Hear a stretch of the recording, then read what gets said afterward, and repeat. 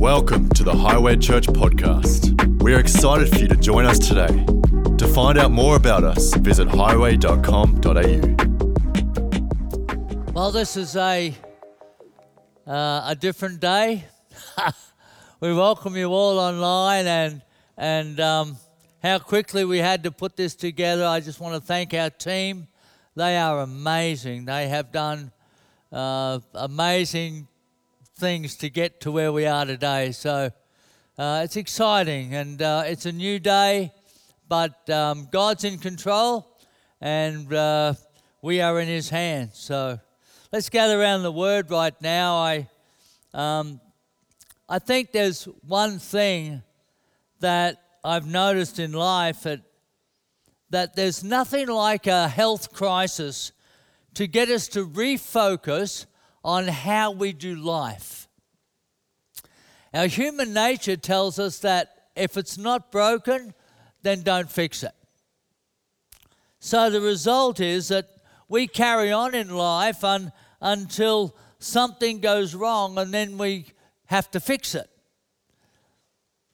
And I think the one thing I love about this generation is that they are more focused upon their health. They're more focused. They read the labels on the packets. They check for chemicals and additives and something that, well, we never did in my time, that's for sure. Everybody has their own custom designed Gucci water bottle that they carry with them everywhere to keep hydrated. Yeah. But in saying that, for most, it's not until they get a serious doctor's report that they really start to change their lifestyle. Up until then, we know what we should be doing, but we're pretty casual about what we do. And sadly to say, as it is in the physical, so it is in the spiritual. The Apostle Paul tells us in 1 Corinthians chapter 12, verse 27, he says, "Now you are the body of Christ, and each one of you is a part of it." Also in Ephesians chapter 4, verse 1, Paul says, "As a prisoner for the Lord, then, I urge you to live a life worthy of the calling that you have received." So if we put all that together, what he's saying is we're all in this together. We're all a part of the body of Christ.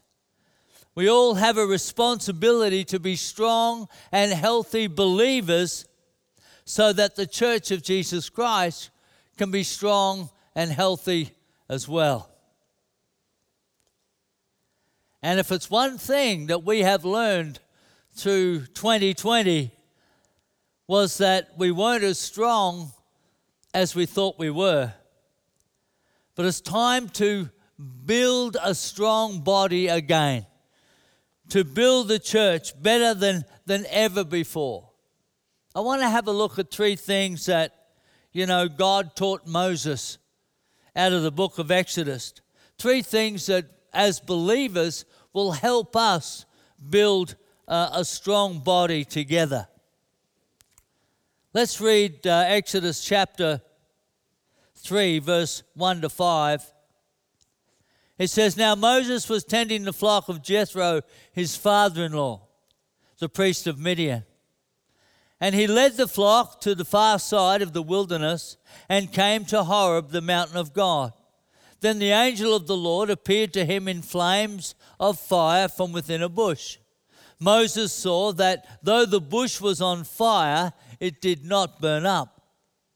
So Moses thought, I'll go over and I will see this strange sight, why the bush does not burn up. When the Lord saw that he had gone over to look, God called to him from within the bush, 'Moses, Moses.' And Moses said, 'Here I am.' 'Do not come any closer,' God said. 'Take off your sandals, for the place where you are standing is holy ground.' The first thing that God was teaching Moses was about his identity. If you have a look in verse 6, it says there that, "Then he said, I am the God of your father, the God of Abraham, the God of Isaac, and the God of Jacob." At this, Moses hid his face because he was afraid to look at God. And you'll notice that when God calls Moses in verse 4, Moses responds simply, "Here I am." Not "Here I am, Lord." Because he didn't realize that it was God talking to him until God revealed his identity. And you would remember that Moses spent 40 years in Egypt and would have been well schooled in the palace. He would have known the multitude of heathen gods that the Egyptians worshipped. As a matter of fact, when God brought the 10 plagues upon Egypt, it rendered their Egyptian gods useless. God defeated the Nile god, Osiris, by turning the Nile into blood. You see, the Nile to the Egyptians was a life source. They worshipped that life source. The Nile Delta, being so rich in soil, produced so much food for all the people. It was vital, to their existence. But then when God struck the water and turned it into blood, he defeated the Nile god. The 9th plague, which was against their most powerful god, the sun god Ra. God simply created darkness over the land for 3 days, defeating that god. So Moses wasn't sure until God identified himself as the true God, the God of their fathers, the God who had revealed himself to Abraham, to Isaac, and to Jacob. And as soon as Moses knew who God was, he covered his face. As soon as he knew the God that was talking to him, there was a reverence. There was an automatic understanding that this God was the creator of the universe. This God was the God that was above all gods.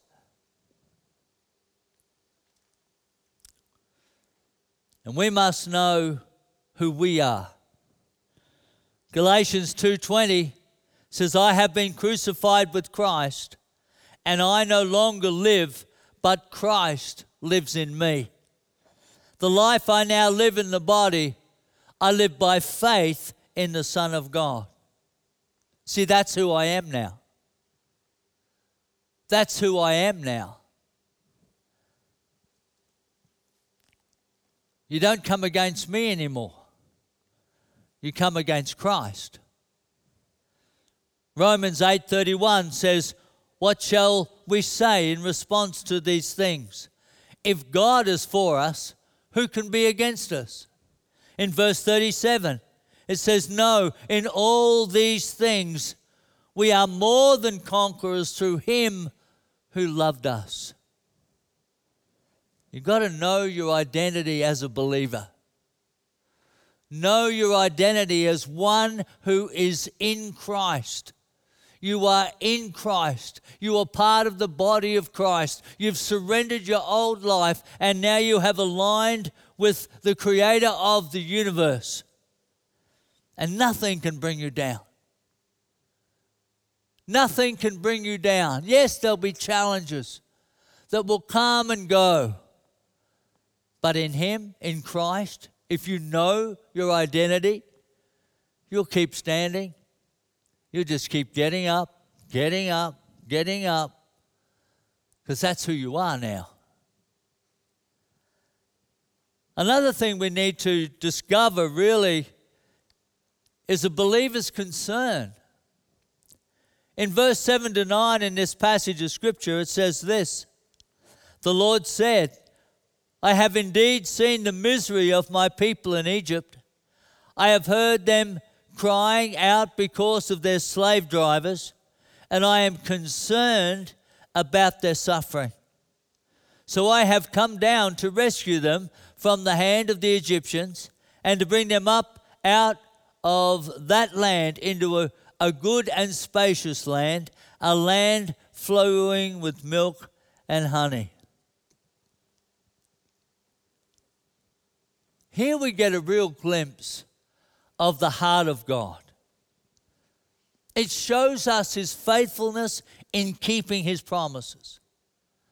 And if you look at verse 8, we see the list of people that God had promised Abraham that he would move out, that he would move them out of the land to create this opportunity to bless the descendants of Abraham. Genesis 15:18, it says, "On that day the Lord made a covenant with Abram and said, 'To your descendants I will give this land, from the Wadi of Egypt to the great river, the Euphrates.'"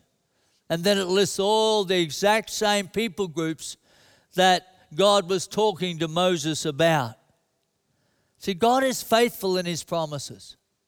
He's faithful, and he demonstrates the concern that he has for his people.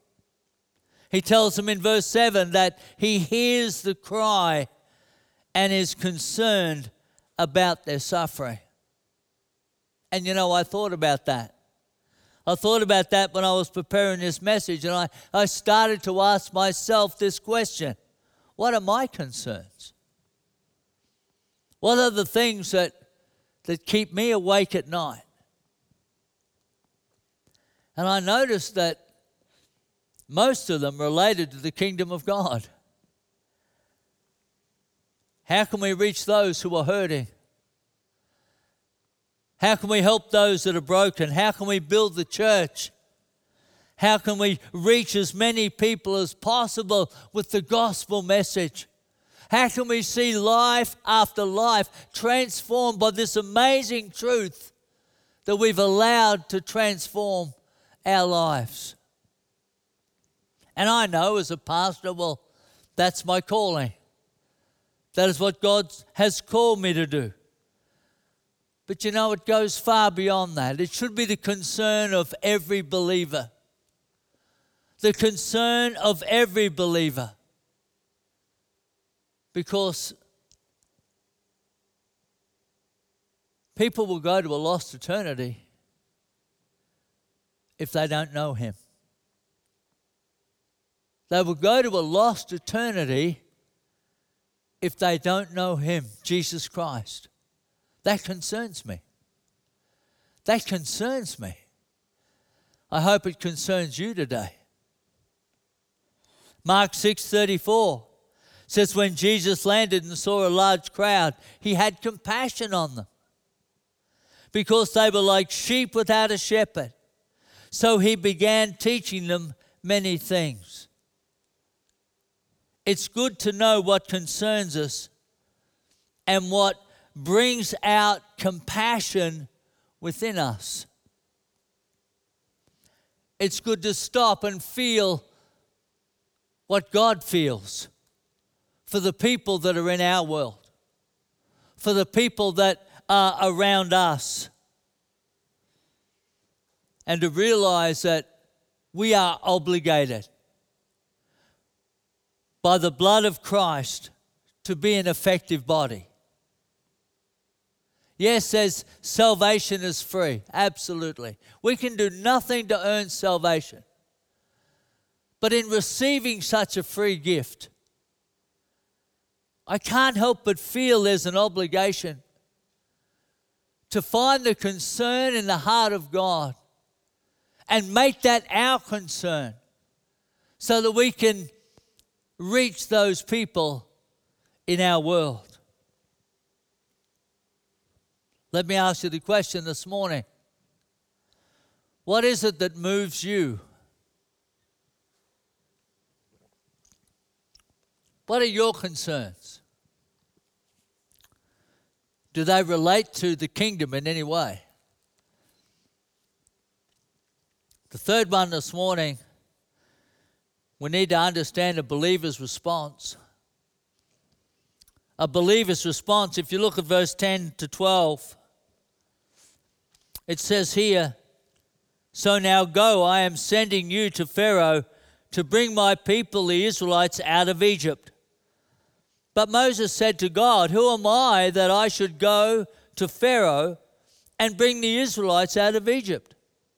And God said, "I will be with you, and this will be a sign to you that it is I who have sent you.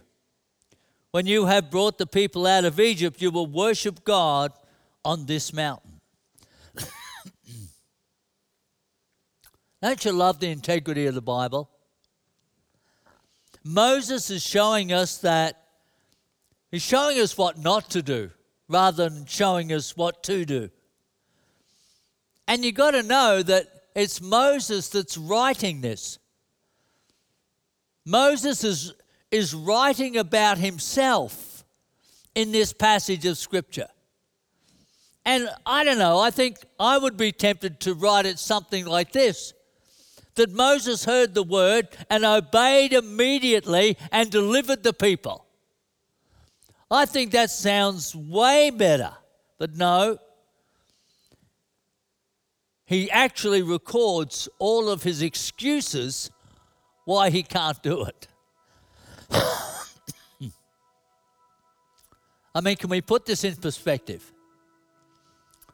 Here we have the creator of the universe coming to Moses, calling him out to commission him for an eternal purpose. This is one of God's people. He is a chosen one. He is one who has been set apart. Moses is not an Egyptian. He's not an Amorite. He's not a Hittite. He's not a Canaanite. No, he's a Hebrew. He's a Hebrew. And his creator is coming to him with a commission. So what's the debate? What's the debate? It's the same for every believer today.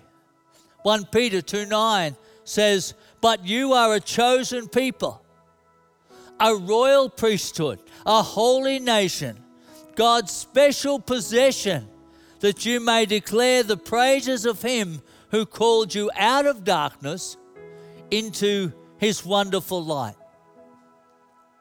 So can we put this in perspective? Here is the creator of the universe who has sent his son to be sacrificed so that you and I can have a relationship with the Father as Christ has with the Father, that we would be one, the body of Christ together, and we have received his salvation. And like Moses, God is saying to us today, "So now go. I am sending you into the world to set as many free from slavery as possible." So I ask you that same question. What is there to debate? What is there to debate? What is the believer's response? Is it not, "Yes, Lord"?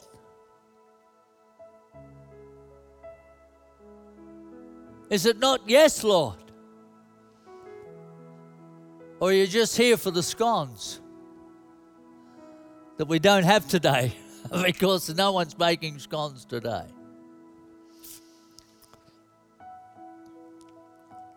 We cannot ignore the command of Jesus Christ. Matthew 28:19. "Therefore go and make disciples of all nations, baptizing them in the name of the Father and of the Son and of the Holy Spirit." Know your identity.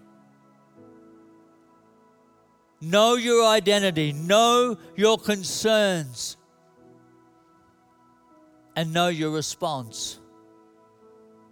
And together we will build the body of Christ stronger than ever before. No matter what comes against us in days ahead, it won't matter. Because the church of Jesus Christ will still be standing. Because the body's strong. God bless you. Till we see you again, we just pray heaven's best in Jesus' name. Amen.